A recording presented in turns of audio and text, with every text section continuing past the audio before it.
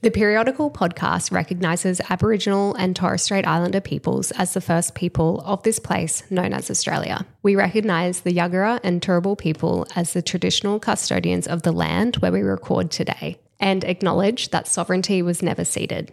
We also acknowledge that the themes covered in the Periodical podcast, including menstrual and maternal health outcomes, disproportionately impact First Nations women. This podcast is brought to you by Hey Al Productions. Hello and welcome back to the Periodical Pod. We are so happy to have you here with us today. Before we get started, I just wanted to say a massive thank you to those of you who have shared our show on your Instagram and with your friends. We are beyond chuffed that you are finding value in our show so far, and we are so excited to bring you more because we've only just scratched the surface. I'm Alex, one of your co-hosts and the producer of this show. I own Hey Al Productions. I'm a writer with a focus on parenting, pop culture and women's health, and I'm a mum of 3. And I'm Michelle. I'm a TCM practitioner. Now, I know that not everyone will know what TCM means, so I'm going to break it down really quickly. TCM is the acronym for Traditional Chinese Medicine, which is the umbrella term for all of the different modalities that stem from the Chinese medicine framework. So this includes acupuncture, cupping, and herbal medicine, as well as some other tools that we have in our tool belt when it comes to Chinese medicine. In Australia, we have separate registered titles that pertain to Chinese medicine, and these are registered acupuncturist, registered Chinese herbal medicine practitioner, and registered Chinese herbal medicine dispenser. So I hold each of these titles, and these are registered with AHPRA. I completed a 5-year Bachelor of Health Science degree in order to receive this qualification. So while in my clinical practice, I hold a practitioner-patient relationship. In this podcast, I am simply your big sis for periods, and the information I share should not be taken as medical advice. And as always, see your GP should you have any concerns regarding the themes that we discuss in today's episode. The Periodical Pod is on a mission to create educational content that empowers women to feel more at home in their bodies. We're talking about the until now taboo topics such as periods, hormones, sex, mental health, and more. And in today's episode, it is all about periods. So this pod is all about normalizing period chat. And I will warn you in advance that we will be talking all about blood and the nitty-gritty details of periods today. So if you do get squeamish, I invite you to lean into your desire to learn more about periods so that together we can begin to normalize talking about periods and educate ourselves on what symptoms are normal and not normal so that menstruators are not suffering in silence when it comes to their periods. So before we get into today's topic, which I am very excited about, we are going to start the episode with our regular segment by discussing what day we are in our cycle.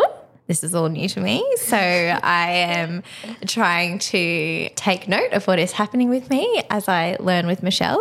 But did you want to go first? Yeah, so I'm cycle day 22 today. I'm about a week out from my period, which means I'm in my luteal phase, and I am noticing that my patience is getting a little thinner,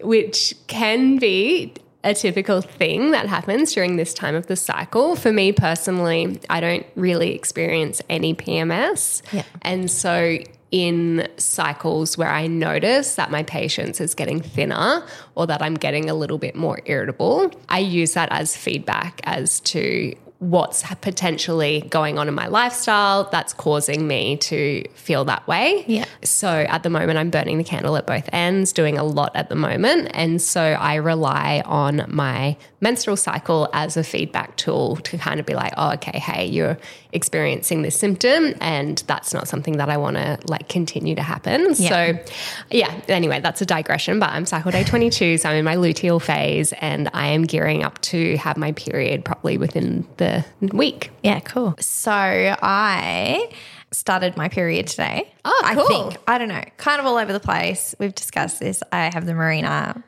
But anyway, the last 2 nights was like getting really aggro and sad. And I was like, oh my God, is my medication not working? Like starting to panic a bit.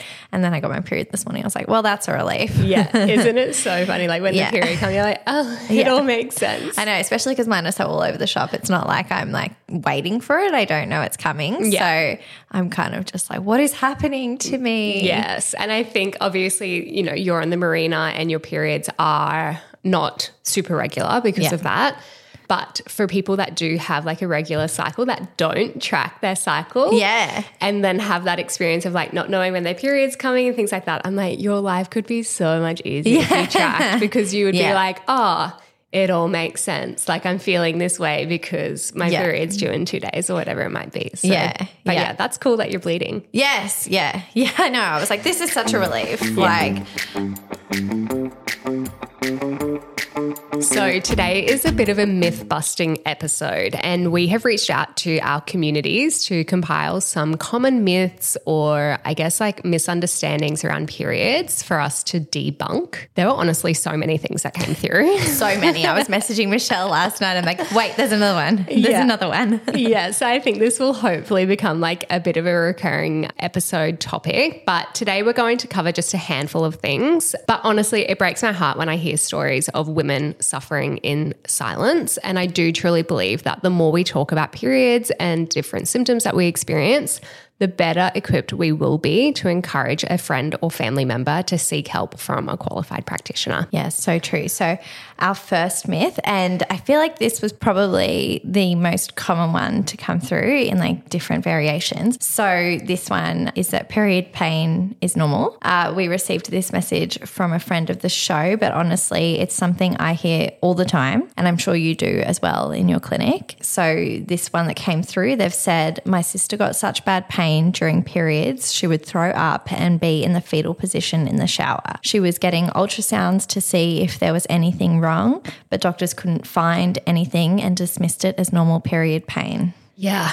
Yeah. Oh, heartbreaking. Yeah, that really sucks. Yeah. So there's a few things to like break down in that story, but essentially any period pain that impacts your usual daily activities and requires more than, say, paracetamol or a heat pack isn't normal. That's just crazy. I was talking to one of my best friends last night. Like this just generated so much conversation amongst my friends. And we were talking last night and she has her period and she's like, I'm in so much pain. Like normally like naprogesic works for me. And she's like, but it's not.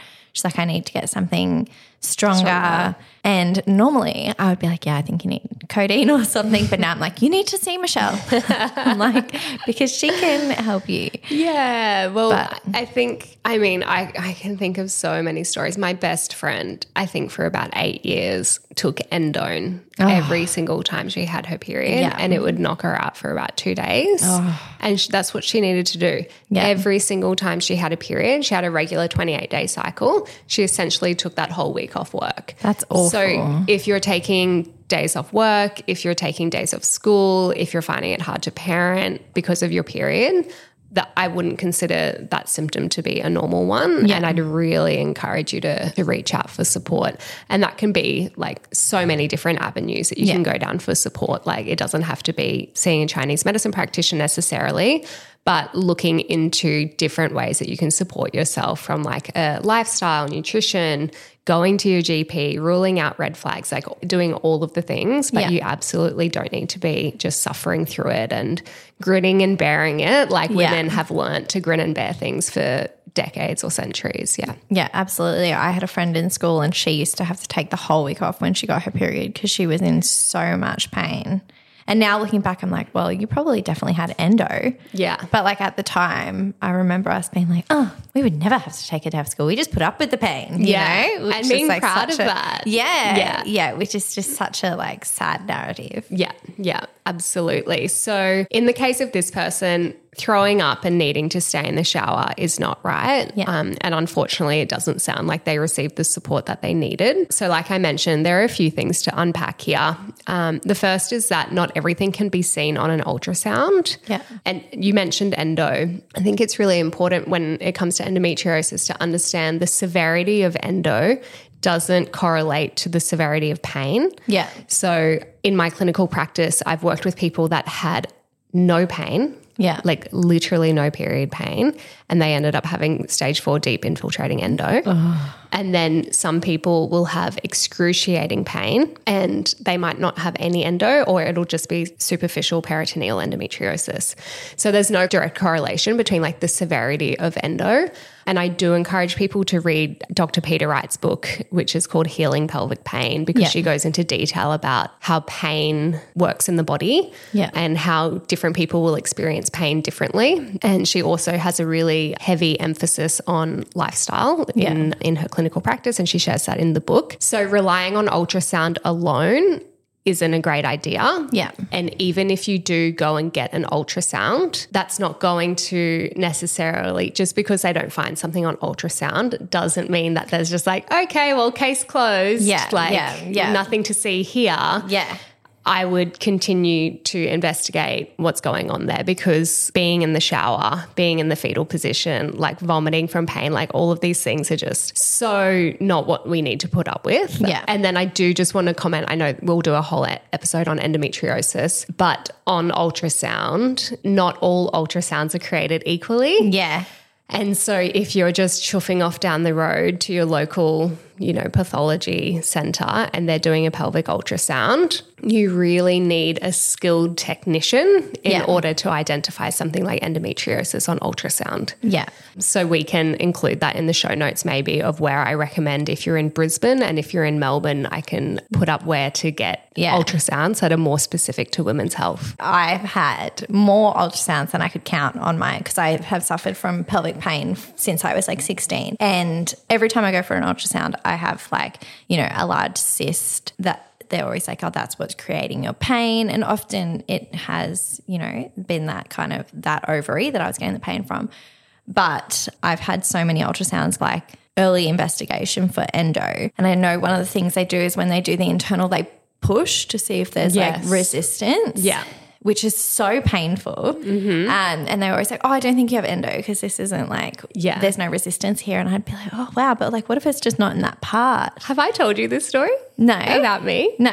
I went to get the ultrasound and investigate endometriosis. I have a high pain threshold. Yeah. And I'm also not a super expressive person. Yeah. I'm just kind of like a chiller. I'm not, if something happens, I'm not a woo girl. I'm not super outwardly expressive. Yeah. And the person who was doing my ultrasound did that, where they push really hard on a certain part of your body. And in my head, I was like, oh my God, that is so uncomfortable. Yeah. Made me feel a bit nauseous. Yes. And she was like, oh, you don't have endometriosis. You would have squealed, or you would have screamed out in pain. And it felt so dismissive. Yes, so dismissive. Yeah. Yeah. I think I have a pelvic ultrasound pretty much every 6 months now. Wow. And what you said about the endo correlating to pain is so interesting, because when I had my laparoscopy in November, they only found endo on my left ovary. Interesting, yeah. And it was only a little bit. And I was like, but I'm in so much pain. That cannot be the answer. Yeah. And they were kind of like, oh, but let's just see what happens. Yeah. So getting back to this myth, or this person who, was getting ultrasounds and doctor said everything was fine, I think it also highlights how we often zoom too far into the specific part of the body that is experiencing pain. Yeah. When we should really be zooming out, looking at the whole person and their experience of pain. Yeah. And then when we zoom out, I think it's not just important to see the whole person in front of us, but also zoom out to see what their environment is like, what their relationships are like, what their workplaces are like, because looking at period pain simply in a silo, in my opinion, isn't the answer. Yeah. You have to take a more holistic approach. Yeah, and understand what else might be affecting them outside of the body, because we know that environment can play a huge role. Yeah. Stress, workplaces, trauma and stuff like that. Exactly. Yeah. So kind of just to summarize and clarify this one, if you are experiencing period pain, that means that you need to call in sick for work or you can't go to school. That's not considered normal. Yeah. Essentially, if your period pain is impacting your day daily activities in any way, it's not considered normal. Yeah. What gets tricky is next steps. And this involves people's value system, their worldview, and there are different paths that can be explored. And each path will have different tools available. So, for example, the natural next step and the one that I would recommend is to make an appointment with your GP. And I do think that that is an essential path to go down, just to rule out any red flags. But always look at the tools that the person that you're going to see has at their disposal. Yeah. So if you're going to go to the GP, their tools at their disposal will likely be medication. That could be something like Ponstan. You mentioned Naprogesic before. It could be the birth control pill or other forms of birth control. And then obviously they can refer to imaging like ultrasounds and potentially surgery, which is what we've been discussing. So that's what their tools are. If you go to a dietitian, they'll have their own set of tools, namely food, diet. If you see a naturopath, they'll have their supplements. If you come and see me, I've got acupuncture. So each person that you have available to seek support from is going to have their own set of tools. Yeah. And as a practitioner, I think it's really, really important to allow the patient to have agency and for the patient to choose what is best for them based on their values, based on their worldview. The obvious first point of call and what I recommend is going to see your GP. And that's particularly if you're experiencing pain that's impacting your daily activities. But if you don't receive the care or the tools that are right for you, then I want to reiterate that there are other paths that you can explore that may support you and are better suited to you as an individual and your worldview and your values. Yeah, I think that's such good advice because sometimes you can go down one avenue and kind of exhaust that avenue and then you feel really hopeless. And sometimes if you're kind of stuck in that mentally at the time, you just need someone to kind of tell you, like a friend or someone like you, to be like, hey, actually, have you tried this? Yeah, absolutely. And sometimes people will come to acupuncture and they're terrified of needles. Yeah. And I'll be like, babe, have you tried supplements? Have you tried this? And then they'll say no. I'm like, if acupuncture is really uncomfortable for you and it's causing distress, I want you to go and work with, say, a nutritionist and get diet under control. I'll prescribe you herbs and supplements. And then as a last resort, if you need to come back to me for acupuncture, you can. Yeah. Or people will often ask me, like, what's the best form of birth control? Or people ask me, what's the best period product to use? Yeah. I'm like, the best is what works for you and like what you want to do. So yeah, there's always different options. And I do really believe that you can go down whichever path is going to suit you as an individual. So the patient always has agency. Yeah. So you're a Chinese medicine doctor. What does Chinese medicine say about period pain? So there's a Chinese proverb that says, if there is pain, there is no free flow. If there is free flow, there is no pain. So in terms of acupuncture, we interpret this as blockages in our meridians. And the intention of acupuncture is essentially to gently move blood in order to remove any blockages that are impeding that free flow. Yeah. So when someone has period pain, it's typically seen in Chinese medicine terms as some kind of blockage. Yeah. Usually it's like stagnation in the liver channel, and we see that modern living is like inherently stagnating for the liver. I always say, like, all the good stuff in life pisses off the liver. So it's like alcohol, stress, too much coffee, overwork, overstudying, things like that generally like create blockages in the liver. And we can all probably relate to that. Like if you're working a lot and you're drinking lots of coffee, you kind of feel a bit bound. Yeah. And so that liver energy then starts to like stagnate. And the other thing is exposure to cold things. So in China, and many of my friends here in Australia that have Chinese heritage will often say, like growing up, I was never allowed to go swimming on my period or like no cold drinks on your period. So another thing that causes period pain from a Chinese medicine perspective is exposure to cold. Yeah. So the theory is that we don't want cold in the uterus. Yeah. And it makes sense when you think about it because body temperature sits around 36 degrees. Yeah. And so when our blood is warm and flowing, it's at that like normal body temperature. So then when we're exposed to really cold temperatures, then in Chinese medicine, we see that as slowing down the flow of blood and causing those blockages, which then cause the pain. Yeah. So really, we want to be really conscious about removing cold drinks and raw food from our diets, particularly when we're bleeding. But again, this is like a very Chinese medicine thing. This is so interesting because I've just said I got my period today. I'm currently drinking an iced soy latte. Yeah. I'm about to go for a swim. And for dinner, I'm having salad, which is raw. Yeah, it's literally the opposite. I'm literally doing all the opposites. So I guess things like ice baths and stuff are not ideal.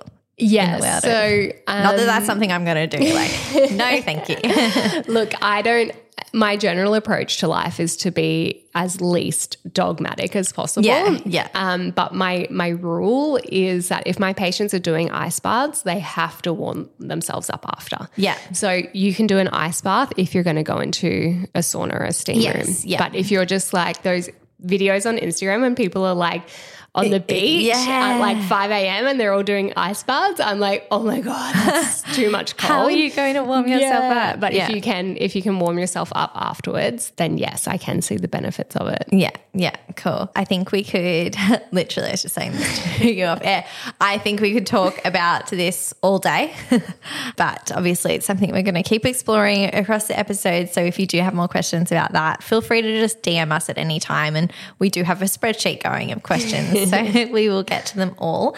But the second myth for today that Michelle is going to bust is this one I'm very interested in. So someone has sent in spotting before periods. I know it's common but not normal. Would love to know some reasons why this happens and what can be done to reduce spotting. Sometimes it lasts for up to 8 days of dark brown blood or mucus. So this is a good one because I think it's really commonly understood that spotting is normal. Yeah. Some spotting can be normal, but it's really important to differentiate between something physiological and pathological. Yeah. And in my opinion, spotting for more than, say, 2 days isn't normal. Okay.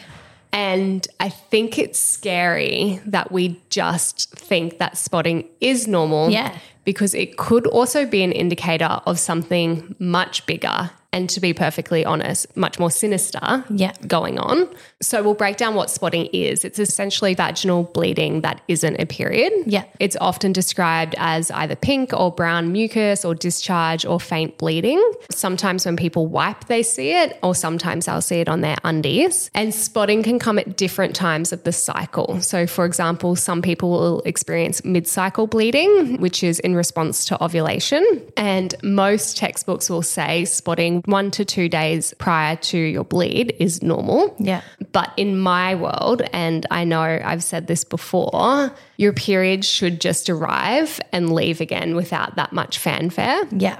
So if you're spotting for more than 1 to 2 days, then I would definitely be looking into potentially something else that's going on for you. Yeah. And it also really depends on what your goals are. Yeah. Like, what are your health goals? Are you trying to fall pregnant? Have you just had a baby? Are you in your postpartum period? So again, zooming out and seeing what other signs and symptoms are potentially happening at the same time as spotting is going to be really important as well. Yeah. So in Chinese medicine, spotting is often seen as a sign of deficiency, and I see it pop up in cases of overwork, burning the candle at both ends, and undernourishment via food. Yeah. Or it can be a case of heat in the blood, which is what I often see at ovulation. So one of the issues that I've dealt with for a long time is spotting between periods, and my GP did take it seriously and look into it, which was one of the reasons for all of the investigations. But I started the progesterone-only pill like 2 years ago, and I had spotting every single day the whole time I was on it. And my doctor was like, oh, no, that's normal. A lot of people experience spotting the whole time they're on it, or, you know, for the first 6 weeks. And then I stopped taking that and started the Mirena and had spotting the entire time, or like even bleeding, until about 3 weeks ago. So that was about 8 weeks. Yeah. And then finally had some relief. Yes. So what about like birth control? Yeah. So some types of birth control can absolutely cause spotting. Yeah. And it depends on the birth control, and it'll also depend on how you're taking birth control. So some people will just take the pill continuously and they'll never have a bleed. Yeah. So like they won't take the sugar pill. And so some people that continuously take the pill will experience spotting, and that's considered like breakthrough bleeding. But then in cases like yours, where people that are on the Mirena can sometimes experience that spotting as well. Yeah. And if the symptom of spotting, you can treat that or like look for ways to support that while staying on the Mirena. Okay. So I think that sometimes there's a misconception that you have to choose between Western medicine and something like a natural medicine. Yeah. And so people might think, well, I'm on the Mirena and that's it. Like, and I just have to put up with this. Exactly. That's kind of what I was like thinking, because other than that, I can see it helping. Yes. But I'm like, oh, well, I'm just going to have to put up with the spotting because it's helping in other areas. Totally. Yeah. Or people go the other way and think that they can only go down the natural medicine path. Yeah. And so I really encourage people to do both. Yeah. You know, if the Mirena is working for you for a variety of reasons, but you've got some side effects. Yeah. I would absolutely reach out to someone who may be able to support the side effects. Yes. And that's probably something that I come up against a lot in my clinical practice, where people are like, I want to see the evidence. Like, where's the research that Chinese medicine cures endometriosis? And I'm like, well, it doesn't. Yeah.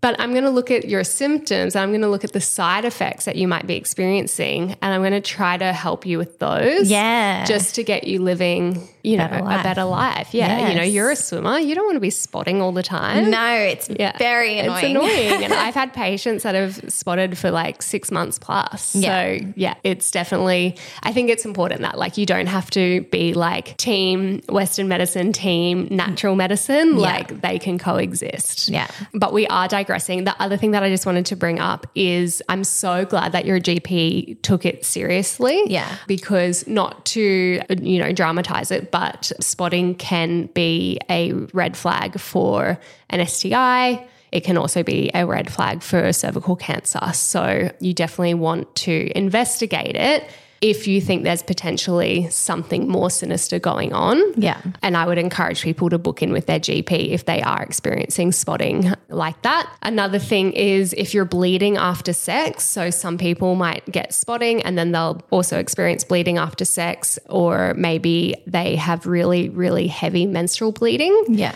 Then I'd also use those as associated symptoms to look into something like fibroids. So you definitely want to zoom out, look at the whole picture. Yeah. Be aware of when in your cycle spotting is occurring, and then obviously any other symptoms that might also raise some red flags to something bigger going on. Another thing I see pop up a lot in clinic when it comes to spotting is low progesterone and or thyroid considerations. So pregnancy is the ultimate stress test for the thyroid, and progesterone is essential for sustaining pregnancy. And so I'm often working with my patients who are trying to conceive, and if they are experiencing spotting, then that's definitely something that I would be looking to improve. And again, sometimes that is booking in with your GP and doing further testing, like that 7-day peak luteal progesterone test, and maybe checking out your thyroid as well, just to double check that there's nothing going on there that needs to be optimized. And particularly, like as I said before, it's going to depend on what your health goals are. Yeah. So if somebody is trying to fall pregnant, then we obviously want to make sure that we're crossing our T's and dotting our I's and doing all of the appropriate tests to ensure there's nothing going on that might actually be preventing you from falling pregnant. Yeah. And then, like I've already mentioned, just being aware of symptoms that might seem irrelevant or not connected, but in fact, they are part of a pattern. So if you're experiencing spotting before the period, as well as fatigue, as well as changes in your mood, then I would be looking into your luteal phase, how long it is, whether progesterone is an issue for you, and then seeking out some ways to support your cycle and improve these symptoms. Yeah. And then one last thing, if your spotting is foul smelling or a funky color, then that's a red flag and you need to go get that checked out. Okay. Good tip. All right. So our third myth is it normal to have brain fog, nausea, sinus headaches and migraines for 3 days before your period. We were just talking about migraines on your way here. And that is something that I used to suffer from. I mean, I've had aura migraines since I was 8, but then when I got my period, they kind of would always manifest around that time. Yeah. And migraines, if anyone suffers from them, I think are like one of, if not the most debilitating pain. It's horrific. Yeah. I kind of just always thought that it was normal and that like a lot of people, because my mum got migraines around her period. And so I was like, okay, well, it's a genetic thing. And then when I had Oscar, they went away. So my first baby, so for the last 10 years, I've probably only had a few migraines here and there, and they're normally triggered from like smells rather than hormones. Yeah, wow. Interesting. So yeah, I find that really interesting. But God, I feel for this person. Oh my gosh. Yeah, I feel Sinus so headaches bad. are next level. And all of them. And that's Together? what I'm assuming that they get all of them, which is the pits, this poor person. Anyway, so these are not normal period symptoms in conjunction. You know, like your period shouldn't be this time of the month where you're getting brain fog, nausea, sinus headache, and migraines. Literally for 3 just days. smacked over the head. Yeah, with, like that's horrible symptoms. That sucks. Yeah. So I've spoken about estrogen on and off throughout the pod, and estrogen affects different systems in the body. So I think when we think of estrogen, we think that it's a female hormone. Yeah. Males have estrogen as well. And we probably think of estrogen as being singular, but there's different types of estrogen in the body. And we probably also think of estrogen as being solely associated with our reproductive organs. So estrogen affects different systems in the body. And one of those systems that it affects is our cognition. Yeah. So brain fog before the period is definitely a thing. Yeah. And it's thought to be caused by the drop in estrogen before the period. Okay. And so I guess it's normal to feel like a little less sharp before your period.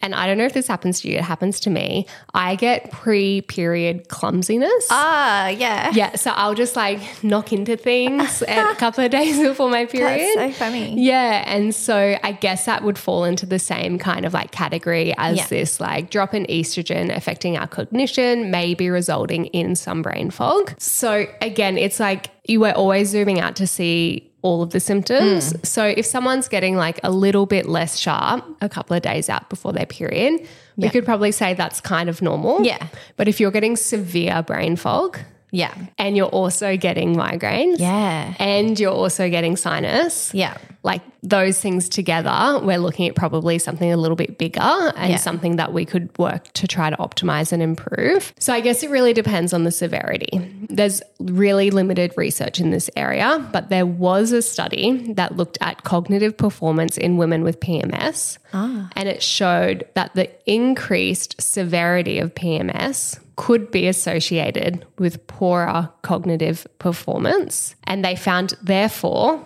that people that have premenstrual dysphoric disorder, which is PMDD, may therefore experience higher levels of brain fog. Yeah. And I see this a lot in clinic. Yeah. So then this naturally led me down a rabbit hole. I know. I'm like hooked. You know, I love a study. Yes. So this led me down a rabbit hole all about cognitive performance and the menstrual cycle. And I found a study that looked at memory and recall in naturally cycling women versus women on birth control. And it found that women on hormonal contraception, they alter the memory for an emotional event. And that's likely due to altering sex stress hormone interactions in memory formation. Yeah. And this is the kind of stuff that Sarah E. Hill talks about in her book, Your Brain on Birth Control. Yeah. And this understanding that estrogen affects the whole body, Yeah. not just, you know, our ovaries. Yeah. Another way that estrogen affects the body, Mel Robbins, who's like that very famous podcast host. Yeah. She has frozen shoulder and it came on post-menopause. Really? Or I think during her perimenopause. Yeah. And because estrogen is a lubricant, it actually was the drop of estrogen that was causing the shoulder issues for her. Yeah. So estrogen can affect the whole body. And so having brain fog before the period, the working theory is that it could be because of the drop of hormones just before your period. Right. On the estrogen thing, sorry. Yeah. Is there a link between the estrogen and, you know, how like women experience severe baby brain fog after having a baby. Is that to do with estrogen? Awesome question. And we should definitely do an episode all about how the brain changes postpartum. Yeah. But your brain literally changes postpartum, and it's got a lot to do with fatty acids. Yeah. And not just hormones, estrogen. yeah. Okay. But we should definitely do an episode on that. In an episode, because it's definitely a thing. Yeah. And there's a lot of science behind it. Yeah, cool. Yeah. All right. Sorry, keep going.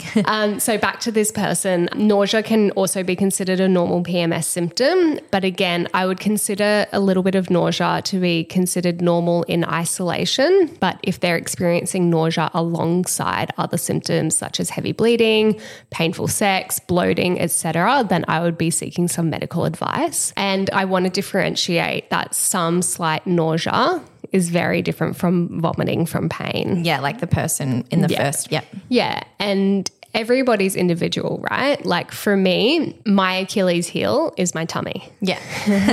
So I get car sick. I get like, if I get a headache, I get nauseous. If I get the flu, I get nauseous. Like when I had COVID, so nauseous. Yeah. So sometimes for me, I'll feel a little bit nauseous before the period. Yeah.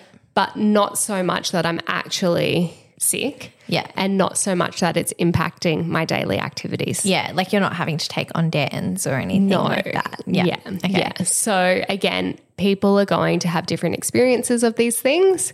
I want to not make people feel like left out or like they're not normal if they're experiencing. No, of course. Yeah. Yeah. You just want people to be aware of what they should and shouldn't be. Yes, exactly. Yeah. And then finally, the hormonal migraines are absolutely a thing. Yeah. And I would really encourage people to look for support if they're experiencing migraines that are associated with their menstrual cycle. Yeah. And then this is an area where obviously I'm an acupuncturist, and so acupuncture is the tool that I've got in my tool belt. Yeah. And my patients that have hormonal migraines will time their acupuncture treatments to be prophylactic to when they would normally experience the migraines. Right. So people that experience hormonal migraines, they can usually pinpoint when they come on. Yeah. So if somebody knows that like day 27 of their menstrual cycle is usually when they start to get their migraines, then I'll tell them to come in on day 25. Yeah. And then they get into that pattern. Yeah, that's so good to know. Yeah, That so would you be can so time helpful. your treatments. And it's the same if you're seeing a naturopath and you're taking supplements. Yeah. If you know that certain symptoms come on at different times, that you may well be taking different supplements for different times of the month as well. Yeah. Yeah. So interesting. And if you went down like a Western medicine route as well, would that be seeing like an endocrinologist or just start with your GP, obviously? Yeah, I would start with your GP and then see what they say. Yeah. And then, it would probably be going to see an endocrinologist. Yeah.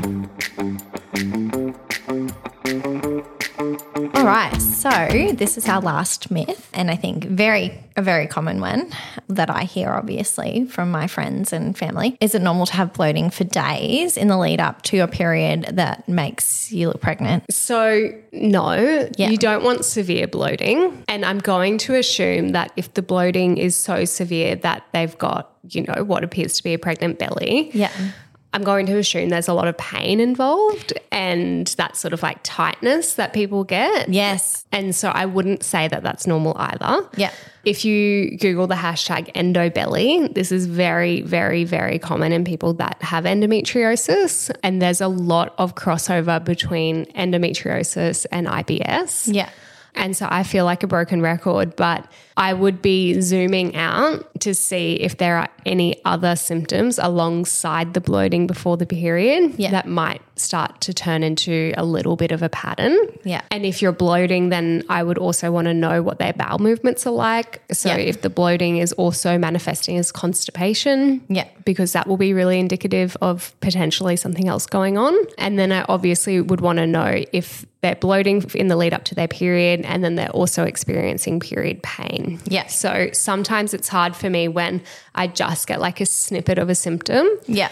Particularly as a Chinese medicine practitioner, because as Chinese medicine practitioners, we do zoom out. We look at everything. Like if you've ever had a consult with me or a Chinese medicine practitioner, we ask so many questions because things that seem to be disconnected can form part of a pattern. And sometimes I'll be seeing a patient for months and then they'll like just mention something. I'm like, why did you tell me? oh my God, this unlocks everything. Yeah, literally. Yeah. So I would want to know if this person who is experiencing bloating, I would want to know, number one, is the bloating causing pain? Yeah. Is it impacting your normal bowel movements? Are you experiencing period pain? Yeah, there would be so many other questions that I'd want to see alongside. But essentially, a little bit of bloat would be considered normal before the period. Yeah. But you wouldn't want anything to be too extreme, too severe, and impacting your daily activities. Yeah. That bloating can be so painful, and it is that tight feeling. Like that's something that I experience as well. Like, and obviously one of the reasons I got the endo testing, because I've got photos and I can try and find them to share of like the day before my period and then the day of my period. It's wild. Yeah. Yeah. I've definitely had that protruding endo belly before. Yeah. Even though I don't have endometriosis or I haven't had it diagnosed, that it looks like a pregnant belly. It does. And it's so painful. Yeah. And it's like you could put a needle in it and it would pop or something. Yeah, it is. That's exactly what it's like. Yeah. And on that, like just on what you were saying about asking all the questions, something that I say to like my friends and family, if they are going to see even like a psychologist or a psychiatrist, I always say like, write down all of your symptoms and like everything you can think of, because often you get into, you know, see a doctor or whatever and they ask you a question and you're like, you forget everything that's ever happened to you. Yeah. So I always like just write things in my notes before I'm going to go and see a specialist. Yeah. I tell the same thing to my patients and I tell the same thing to particularly my IVF patients. Yeah. Because you spend so much money going to a specialist. Like their consult fees are so high. Yeah. And exactly what you said, you go in there and you're just like, hi. Yeah. Like sometimes I take Kev with me, because especially when you're waiting in the public system, like I waited, I don't know, 2 years for an appointment one time, and I was like, I'm going to take every second. Yeah. And I took Kev and I'm like, I've got my notes, and he'd fill in the blanks and be like, oh, don't forget you had this, you know? Yes. So taking that support person sometimes can be really good as well. Yeah, totally. I agree. Okay, so we've reached out to some of the special men in our lives and asked them some questions about like periods, what they want to know. Yeah. And so the first one that came through, they've written, is there anything a partner can do to help make your periods easier? Do they need chocolate, massages, or should we remove ourselves from their vicinity? Kev would probably say that. I loved it. I was kind of like, I think you should all like. of the above. Yeah, literally. Not like, massage for me. No, thank you. Give me chocolate, give me a massage, and then leave. And feel bad for me. Just Yes. be like, that's shit, you poor thing. I think this is a really cute question because sometimes I think people probably like do feel a little bit helpless, and particularly if they're supporting somebody with endometriosis, with really heavy bleeding, like people that are experiencing really severe period symptoms. Of course, their partner would want to try to help make it easier for them, but sometimes they don't know. So what do you like? What do you like on your period? I am not someone who likes to be touched. So yeah, just definitely respecting my space bubble. Yeah. Coffee. Probably just like bring me coffee. Yeah. Sometimes when I'm in a lot of pain, Kev will like put on the heat pack in the microwave and bring that to me, which is really nice. So nice. Yes, just on like acknowledging that I'm in pain. Yeah, Just I think that's like, it. Yeah. Being like, are you okay? Sorry, there's not much I can do. Yeah. It's shit that you're in pain. Yes. Yeah. I agree. Although I kind of want them to do the third thing, which is on the first day of my period, like I don't want to talk to anybody. Yeah. I just go into full hibernation mode. Yeah. And I'll usually hole myself up in my bedroom, put a heat pack on, watch like Netflix or something, and I just kind of veg out all day. Yeah. I don't really eat chocolate on my period. I don't either. Yeah. Nah. I think maybe on day one I'm not super hungry. Yeah. It's like chocolate in the lead up to my period. Yes. Absolutely. Like I mentioned, I'm day 22 today. So I'm like, give me all the chocolate now. But I definitely appreciate alone time when I'm on my period and just communicating, right? Like just saying like, do you need anything from me? Like yes or no. Yeah, absolutely. And I think one of the important things as well is if you're with someone and you've been with them for a long time and then been in pain for a long time, this is something that Kev and I have dealt with because I've been in pain for like a long time. Sometimes they just get so used to you being in pain that they forget to either like ask how you're going or just like have some empathy because they're used to it. And it doesn't mean that they don't feel that way. They just might, you know, forget to ask or whatever. Yeah. So I think just not getting used to it. Do you know what I mean? Yeah. Normalizing that level of pain. Yes. Yeah. I don't want to call it compassion fatigue because I don't think Kev is like sitting there being like, oh, I'm so over I'm so over her being sick. But no, it probably is that. It's probably just that like. Absolutely. It's become like your normal. It is. So I think that's it. It's just become so normal that you're like. Yeah. I like that question. Kev had a question as well. Yeah. Last night. What is it? He said, what should a guy do if they're out in public and they notice that a girl has bled onto her clothes? Oh, yeah. I was like, that is a good question. What did you say? I said, obviously, if it's someone that you're in a group with, you could mention it to one of their girlfriends. Mm-hmm. If it was a girl in public, I don't know, because like you're a guy and you don't want to, sometimes it can be, you might come across intimidating or inappropriate. I don't know, like maybe offer her your jumper. I don't know. Yeah. It's tricky. I think it is tricky. Yeah. I think it's definitely contextual. Like if one of my girlfriends, if we're out and I saw blood, it'd just be like, babe, you've got blood on you. Yeah. But if it was a total stranger, I would want people to tell me. Same. Yeah. And depending on like the age, like I feel like this often happens to like younger people. Yeah. And so if I could see that they had someone with them, then maybe I'd mention it to the person that they're with. Yeah. I'd like to believe that I would feel comfortable going up and saying something in like obviously a really kind way. Yeah. But if it was me, I would want to know. Same. But then also now I'm so loud and proud about my periods. If it was me, I'd probably just be like, eh. Well, I also said to Kev, like, what if they're free bleeding as well? Like, it's hard to know. Yeah, totally. You know? Totally. But I guess if you were, you'd be like, oh, thanks, I know.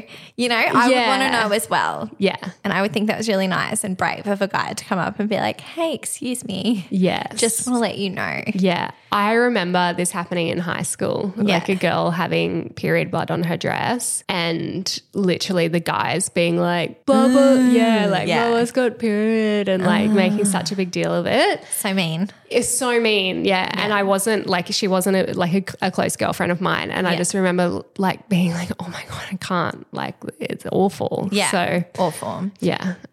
But yeah, I think I'd like to believe if it happened to me now and someone was like, you got period blood, I'd be like, cool, I'm on my period. Yeah. Like, thanks. I feel like I would be like, not as loud and proud as you, but I'd be like, okay, thank you. Yeah. Like, probably wouldn't ruin my life like it would have when I was a teenager. Yeah, as a teenager, you just think like it's like the biggest deal. But maybe, I mean, there are worse things that can happen in life. So absolutely. Yeah. But it's a good question. That's a good question. Maybe if anyone has any tips or personal experience or what you would like them to do, hit us up. Yeah. So we hope you've enjoyed this episode and we can't wait to bring you more educational info and amazing stories. Please follow The Periodical Pod on Instagram and send through any questions that you have to us in our DMs. And as we're a new pod, we would absolutely love it if you could share this episode with someone who you think might benefit from it. And if you would like to leave us a review, you can do so on Apple Podcasts. And please make sure you are following us so that you don't miss out on everything that we have installed for you. And this is your reminder that you are powerful and important, period.